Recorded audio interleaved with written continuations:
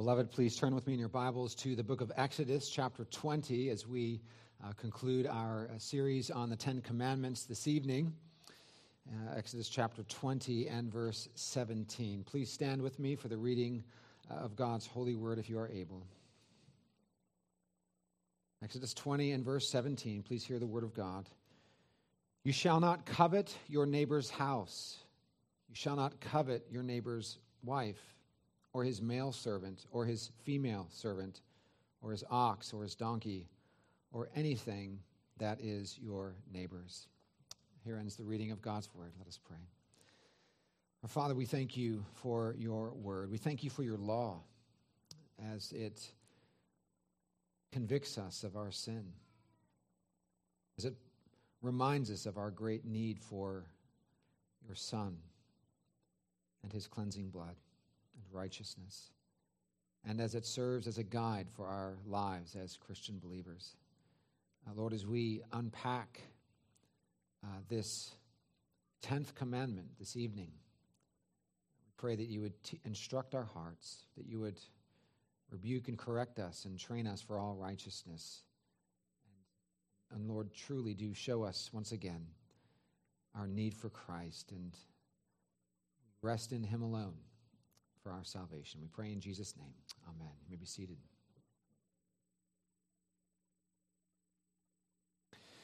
In his helpful little book on the Ten Commandments, Kevin DeYoung, a pastor in Charlotte, North Carolina, begins his section on the 10th commandment by asking the reader to slow down when reading these familiar words. It's something that we need to do often because we become overly familiar with certain parts of Scripture and we race past them and we either think, well, these things really don't pertain too much to me.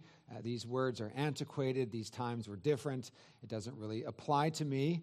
And then we begin to unpack what these familiar words mean, and we see that they very much do apply to our lives. And so DeYoung says, slow down.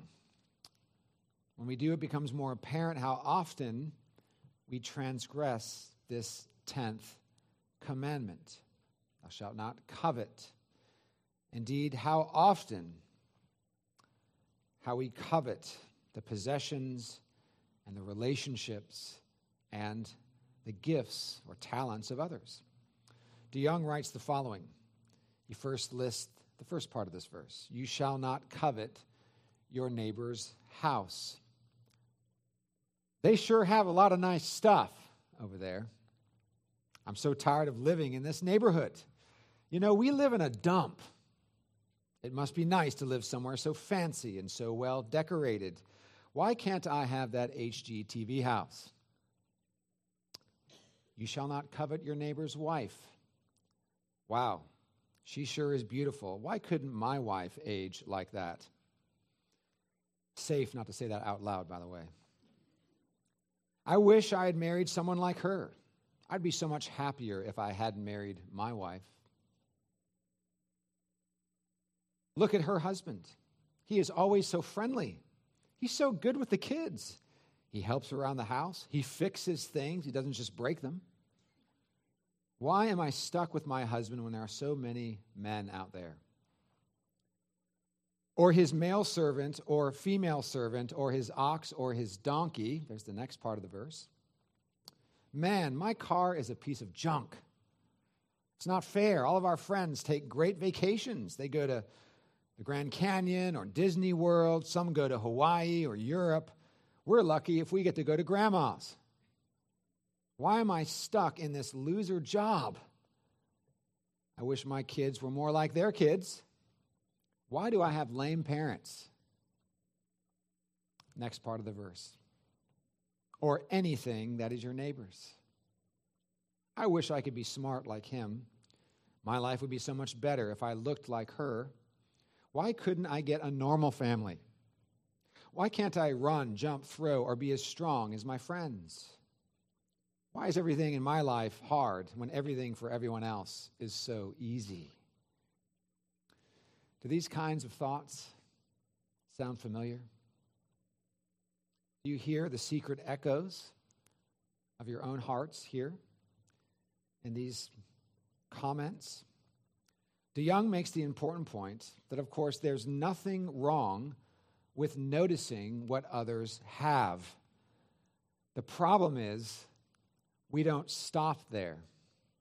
We don't stop at the place of noticing what others have. Our thoughts continue to go. The thoughts of our hearts continue to go to places they should not go. And rather than being happy for others, we end up being envious of others. We end up coveting what they have and being discontent with what we have for ourselves. These things are at the heart of the 10th commandment. These matters are at the heart of the 10th commandment and expose once again not only how sinful our own hearts are, but how great our need for a Savior truly is. I was watching this past week a fairly well-known evangelist who likes to go out on the streets and share the gospel with people, and he begins to unpack their whole system of morality, and by the time he ends up talking to them and they agree that they have failed to obey the 10 commandments, and he goes right through from commandment 1 all the way through commandment 10, and at the end of that he says, so now we are agreed that you are an idolatrous, lying, adulterous, impure, murdering, and then he kind of goes through all the list, person. And he said, do you agree with that? And they're like, well, yeah, I guess I am. And he says, now what's going to happen when you die and you stand before God at the judgment? He says, well, I think that he's going to look at the whole entirety of my life and say, it's going to be okay. Go ahead and go into heaven because it wasn't that bad. He said, do you think an earthly judge, if you committed a horrible murder, would say, well, since you've done all these nice things, we're going to let the murder go. Go ahead and be free. He said, I don't think that's going to happen. He said, well, how do you think God, who is holy, will deal with all of your sins? All of these things we've just discussed. He said, well, you have a good point there. And so what happens when we come to the 10 Commandments is one after another, we recognize truly how sinful we are in the sight of God. God is the supreme judge over all. He made us in his image. He made us for his own glory. We rebelled against him, and we live in sin. And so we stand before him as condemned sinners. With each of the 10 commandments, we have learned in this series that we have failed to obey God as we ought. Thou shalt have no other gods before me. Well, if we are honest, and if we look into the mirror of God's law, what we see back is that we have entertained other gods in our hearts. We have entertained other idols in our hearts. We've not given God the glory that is due his name. We have longed for the things that this world offers to us, and we have found ourselves worshiping false gods. Second commandment, thou shalt not worship graven images. This is about how God is to be worshipped, with reverence and in the way that he is prescribed in his word. And so we look at that and we say, well, if I'm honest, I don't worship God the way I ought to, from the heart. Thirdly, thou shalt not take the name of the Lord our God in vain. If we're honest, we recognize that we don't use God's name in the way that we should.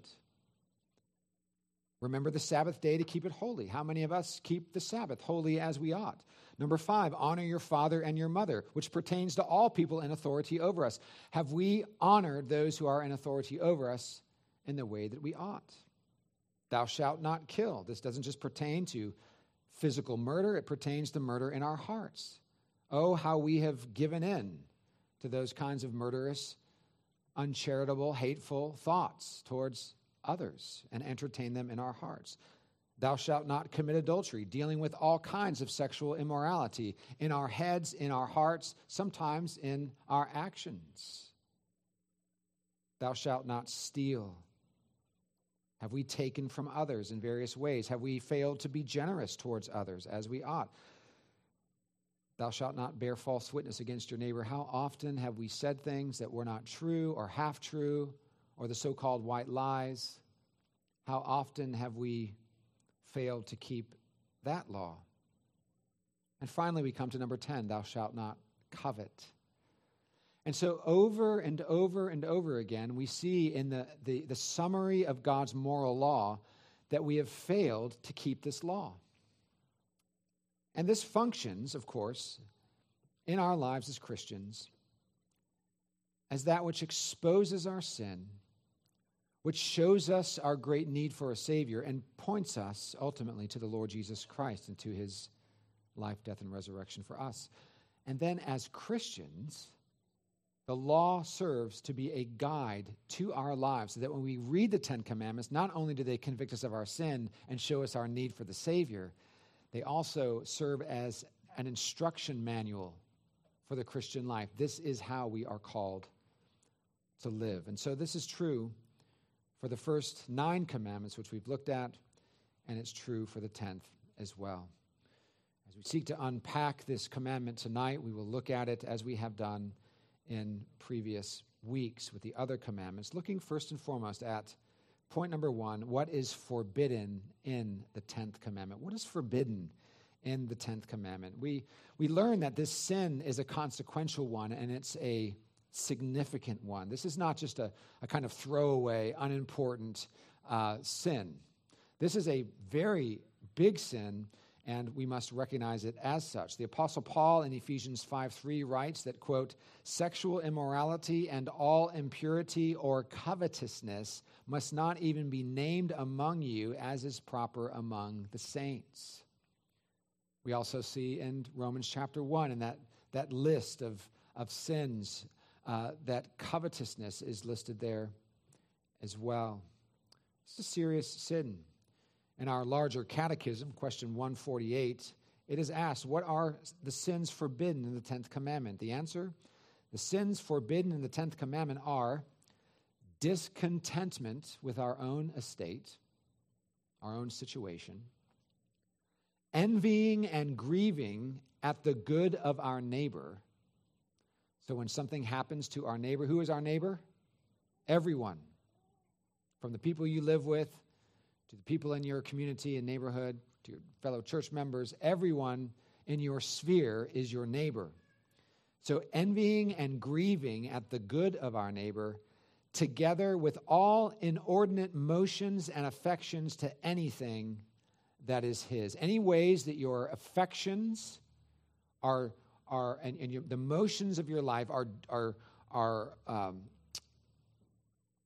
drawn towards those things and envying those things and grieving over the fact that they have this and you do not is forbidden in the 10th commandment. Now, so much of what this commandment is deals with the discontentment of our own situation, the dissatisfaction we have with our lives. And this is not just dealing with possessions. It's dealing with circumstances. And this is where we kind of get into the crevices of our heart. We start, this is when people in some churches would say, Pastor, now you're meddling. You were preaching, now you're meddling. Because when we look at this doctrine of contentment, we realize that it deals not just with our possessions, but with our circumstances in life. And often circumstances in life get difficult, amen? They get difficult, they get challenging. And so we have to ask ourselves, am I covetous of the lives and circumstances of others while being discontent with my own circumstances? The Dutch theologian Wilhelmus à Brakel, whom I've quoted on a number of occasions during this series, he has a wonderful exposition of the 10 Commandments, which has helped me. He lists as one of the major things forbidden in the 10th commandment as dissatisfaction with our circumstances. Dissatisfaction with our present circumstances. And he writes these 3 things underneath that. Number 1, dissatisfaction with our circumstances in a howling emptiness and a greedy yearning for something which is not possessed. a howling emptiness, and a greedy yearning for something which is not possessed. I love that descriptive language, a howling emptiness, a greedy yearning, being dissatisfied with one's condition and estate in life, the circumstances, the possessions, the relationships, what have you, and yearning for something which is not possessed. Of course, when having this kind of an approach, and we're going to see this again and again tonight, this is basically saying that God, you are not enough for me, and what you have given to me is not enough. You are not enough. That's the ultimate thing we're saying. Dissatisfied with you, O God, and what you've given to me is not enough. The second thing, dissatisfaction with our current circumstances in a restlessness, fretfulness, and stirring of the heart due to not having that which could satisfy, even though it is not limited to a specific thing. It just wants to have something. There's just something missing. Always thinking there's something missing. I don't have what I need to be happy, and there's something out there that's going to make me happy. God is not fulfilling that for me. There must be something else. Thirdly, dissatisfaction with our current circumstances in an active lust or desire for something which appears to be able to delight the heart. In other words, if I only had this or that, I would be happy. Here's the thing, beloved, which I touched upon a moment ago. God made us for himself. He wired us together. He made us according to and in his own image for himself, to have fellowship with himself, to have communion with God. That's how he made us, to do that. And so when we are not doing that, when we are not in communion with God by grace through faith in Jesus Christ and with God's people, then, of course, we are not fulfilling that design and purpose for which God made us. It was a C.S. Lewis that said, you want happiness, a general kind of happiness? A bottle of port can do that. Now, maybe you don't like port, I don't know. Let's say an ice cream cone or whatever. But, there are certain things in life that can give you that happiness, that fleeting kind of happiness, which we're always kind of having from time to time, getting certain places, certain circumstances. But if you want to have real fulfillment and contentment in life, you must be in relationship with God. He made you for himself. And apart from him, you will have restlessness. It's what Augustine said, isn't it? You will be restless until you find your rest in God. Trying to find contentment outside of God is the height of foolishness, because he has made you to have fellowship with him, and that's true contentment. That's where true contentment comes from. Again, when we rest and delight in God, our restless souls become quieted and content. If someone were to come to me and say, John, I've just felt this restlessness and discontentment my whole life, my next question would be, do you know God? Do you know God? Do you have a personal saving relationship with the Lord Jesus Christ? And are you in fellowship with God? Because apart from that, you will be restless and discontent your entire life.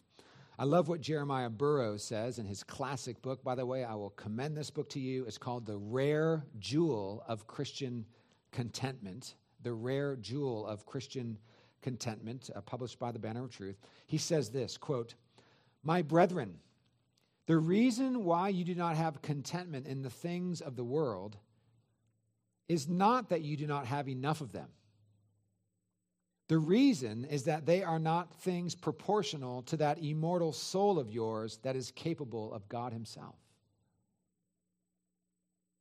You will not find contentment by having stuff or getting more stuff. If a lot of times people think, if I just had this new thing or this new car, or this new house, or this new relationship, or this new position, then I will be content. And what happens, and those of you that have had kind of some upward mobility in your lives, and you've got some age on you and some gray hair and have had some of that success, you realize that once you're there, discontentment begins to come in again when your heart is drawn away by these things, right? You don't find your contentment in the Lord. As Christian believers, we find our rest and our satisfaction and our contentment in God Himself. And then we are content with the things that He has given to us, and we hold them with an open hand. And we trust Him for all things. So that's what's forbidden in the 10th commandment. Now, what is required in the 10th commandment? What is required in the 10th commandment? Question 147 of the Larger Catechism states this. By the way, can I just say this again? In all of our Reformed confessions, we have wonderful expositions of the 10 commandments. Go to them, learn from them, see the summaries, see the explanations. They're so helpful. What is required in the 10th commandment? Question 147. The duties required in the 10th commandment are such a full contentment with our own condition and such a charitable frame of the whole soul toward our neighbor, as that all our inward motions and affections touching Him tend unto and further all that good which is His. And so it's a satisfaction in God. It's a contentment of our own condition, and it's a charitable frame towards those who have what we don't have, and we are genuinely happy for them and genuinely celebrating that without the inward motions of our hearts longing to have what they have.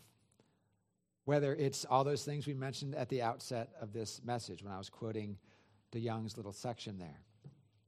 Oh, wouldn't it be nice to have that husband or that wife or those children or that house or that car or that situation or that job or whatever, or those parents.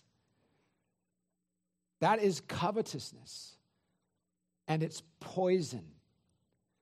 And it demonstrates a heart that has wandered away from the Lord and recognizing that He is enough. That He is all you need. Now, I understand, I'm not being hyper spiritual here. I know we need, money to pay the bills, and we need food to nourish our bodies, and there are certain physical needs that we have. I'm not trying to over spiritualize life, but generally speaking, the Lord is all that we really need, and we can trust Him, and we can be content in Him and with all that He has given to us. Over the years, I've had the privilege of traveling to numerous third world countries, ministering in South America and Ecuador and Peru and Brazil, and I've been around some of the poorest people in the world. And what is extraordinary in being in those settings is to see the joy and the contentment in the hearts of God's people who have so little and whose lives are so difficult. It's one dear family, I went to visit them, and I was taken back by their living situation.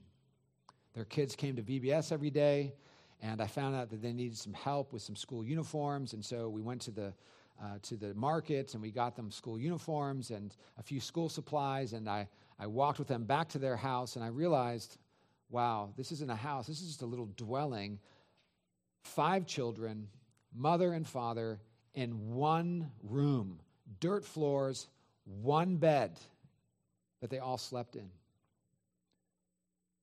No kitchen, of course. They had a little fire pit right outside of this room where they cooked all their things. And they typically had soup for their meals.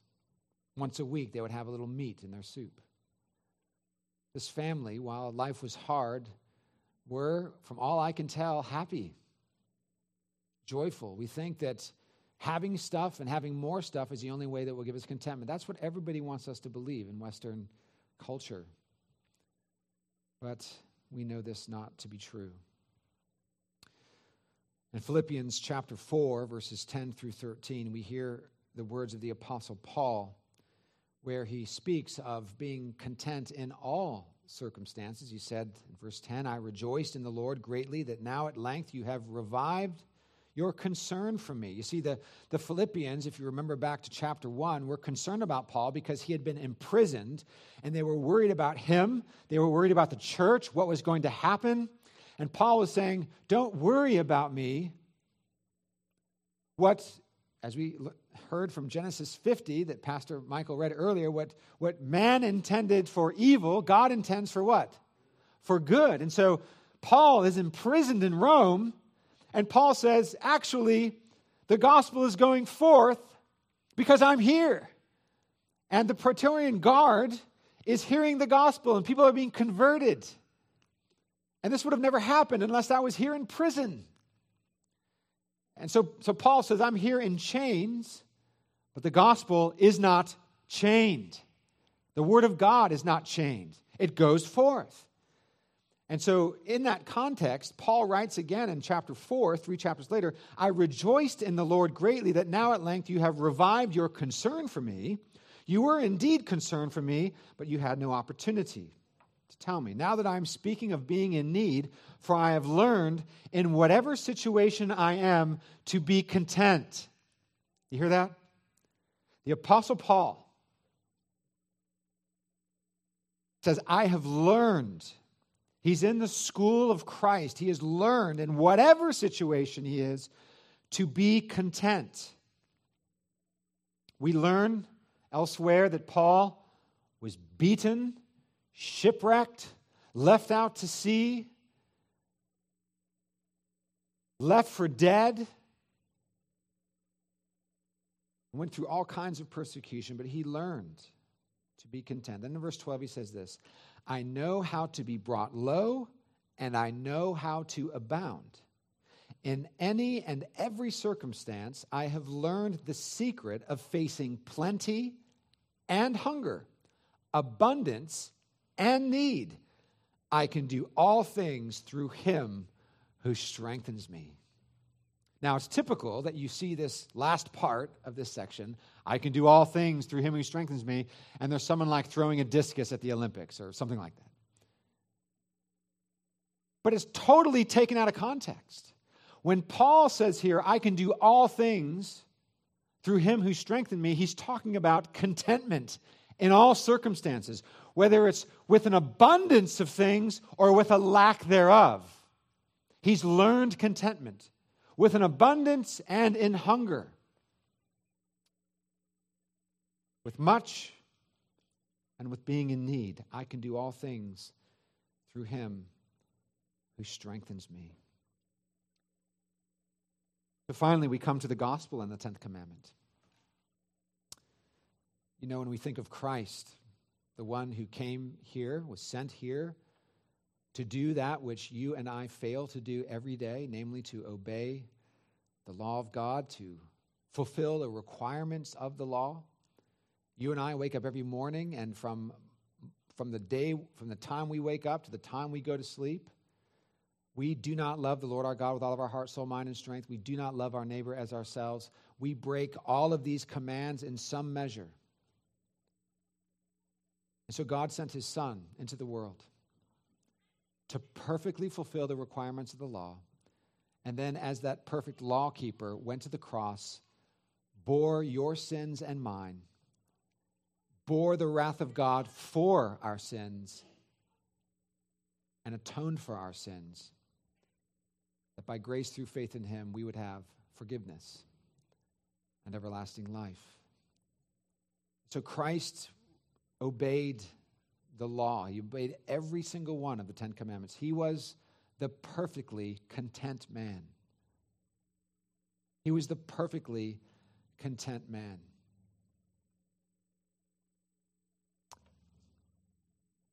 Apostle Paul sought to be content, but he wasn't perfectly content.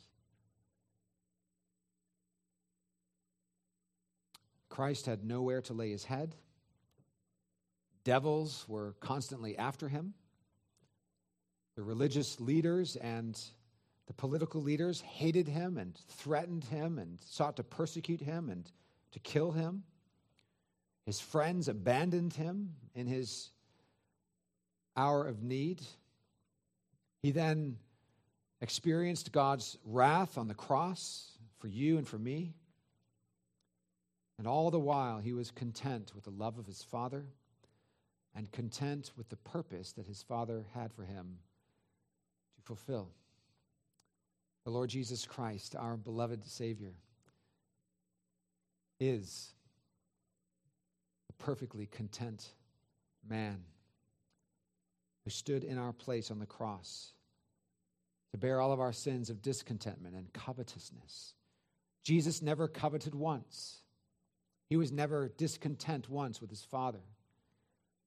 He was the perfect lawkeeper who laid his life down on the cross for us. He became sin for us that we might become the righteousness of God in him. Dear ones, brought into union with Christ by grace through faith, we are justified. And in union with Christ, we are adopted into God's family and we are being sanctified. And in union with Christ, then, we are seeking to be content in the Lord, to not covet, because we know coveting is a sin against God and against our neighbor. 1 Timothy chapter 6, verses 6 through 10, Paul exhorts Timothy and says in verse 6, "Godliness with contentment is great gain." Godliness with contentment is great gain.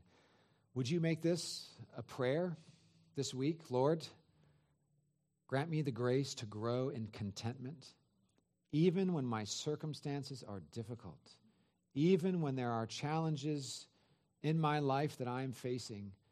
Give me that contentment. You know, Burroughs, in his book, Jeremiah Burroughs, that 17th century Puritan that wrote the rare jewel of Christian contentment, he brings up a point which really comes up as a point of application in Genesis chapter 50. He says something to the effect of, you know, we have no idea really what the biggest picture is when God is at work in our lives and bringing things into our lives. We don't see the whole mosaic all at once like God does. And so when certain things are happening in our lives, you know, we tend to question, we tend to doubt, we tend to be discontent. But what Burroughs is saying is that we ought to be content even in the midst of our challenging circumstances because we trust the Lord that he is at work to bring all things together for good for us, because we don't know how things are going to play out as it concerns these various challenges, right? So when a difficulty arises, when a thorny circumstance emerges in our lives, we should pursue contentment in the Lord, even though it's painful, because we trust him. And when we think of Genesis 50, think of what happened to Joseph. Joseph is thrown into a pit by his brothers, left for dead. He's sold into slavery thereafter. And he goes through all these difficult circumstances with Potiphar's wife falsely accusing him. He's going to jail. And then finally, many, many years later, God has him in this place where he will rise up to second in command of the entire most powerful nation in the world in Egypt. And he is the one through whom God supplies bread to the world and to save his covenant people from starvation. And then he brings them in and puts them in the finest pasture lands for the sheep of all of his descendants. Now, while Joseph was going through all of the betrayal of his brothers and all the challenges of being in prison and all those terrible circumstances, Joseph had to either be content or discontent in the Lord. Now, I'm sure he had his ebbs and flows, just like we all do. But that's the point, is the end, while it might not be so abundantly clear as it is in Joseph's story, is that we can trust God because he's working out all things for his glory. the reason why he often brings challenges into our lives is because he knows exactly what we need to humble us and to keep us on our knees in prayer and trusting the Lord. If it's always a mountaintop experience, we forget him. And so we can be thankful and content with what he gives us and what he takes away from us and what he does not give to us that we think we might need. But godliness, Paul writes, with contentment is great gain. For we brought nothing into the world, and we cannot take anything out of the world. But if we have food and clothing, with these we will be content. But those who desire to be rich fall into temptation, into a snare, into many senseless and harmful desires that plunge people into ruin and destruction. For the love of money is the root of all kinds of evil. By the way, it says the love of money is the root of all evil, not money is the root of all evil. The love of money is the root of all kinds of evils. It is through this craving that some have wandered away from the faith and pierced themselves with many pangs. So, beloved, as we wrap up this series on the Ten Commandments, let us once again be reminded the reason why we confess these 10 commandments as a congregation so regularly in our morning and sometimes evening worship services is to not only restrain sin in our lives, but to expose sin in our lives, because the law, as Calvin says, is like a mirror, and when we look into it, we see, if we understand it properly, we see our sin, and then we look away from ourselves for salvation, and we look to Christ, the sinless one, who gave his life as an atoning sacrifice on the cross for us. And we trust in him and not in ourselves for our salvation. And then as Christian believers, we see that we have a field manual, a guide for the Christian life found in this summary of the law. And in this instance, we are encouraged not to live lives of covetousness and discontentedness, but rather lives content in the Lord and with the circumstances and possessions that he's given to us. And we are having charitable frames and affections towards those who have things that perhaps we would one day like to have or to experience, but we're so happy for them and joyful for them, and we are content with our own circumstances. May we rest our faith in Christ alone for our salvation, and may we seek not to live in covetousness, which is hard in our culture when constantly things are being dangled out in front of us on TV, on social media, on the internet, on various things, always dangling in front of us, the next thing that you need to be content. We must say no to those things and keep our eyes fixed on Jesus, the author and perfecter of our faith. And may his loveliness and beauty and saving work be that which quiets our hearts to all these worldly allurements and gives us that rare jewel of Christian contentment by the Spirit of God that God longs for us to have and ultimately to be content in him. Let us pray. Our Father, we thank you for your word, for the truth of it. And Lord, it stings because every one of us in this room finds ourselves discontent with our circumstances. Forgive us, Lord, for this wicked sin. Forgive us, Lord, for not finding our contentment in you, in your greatness and loveliness and beauty and power and truth. Forgive us, Lord, for giving you so little of our attention and our trust and looking to this world to fulfill that which can only be fulfilled in you.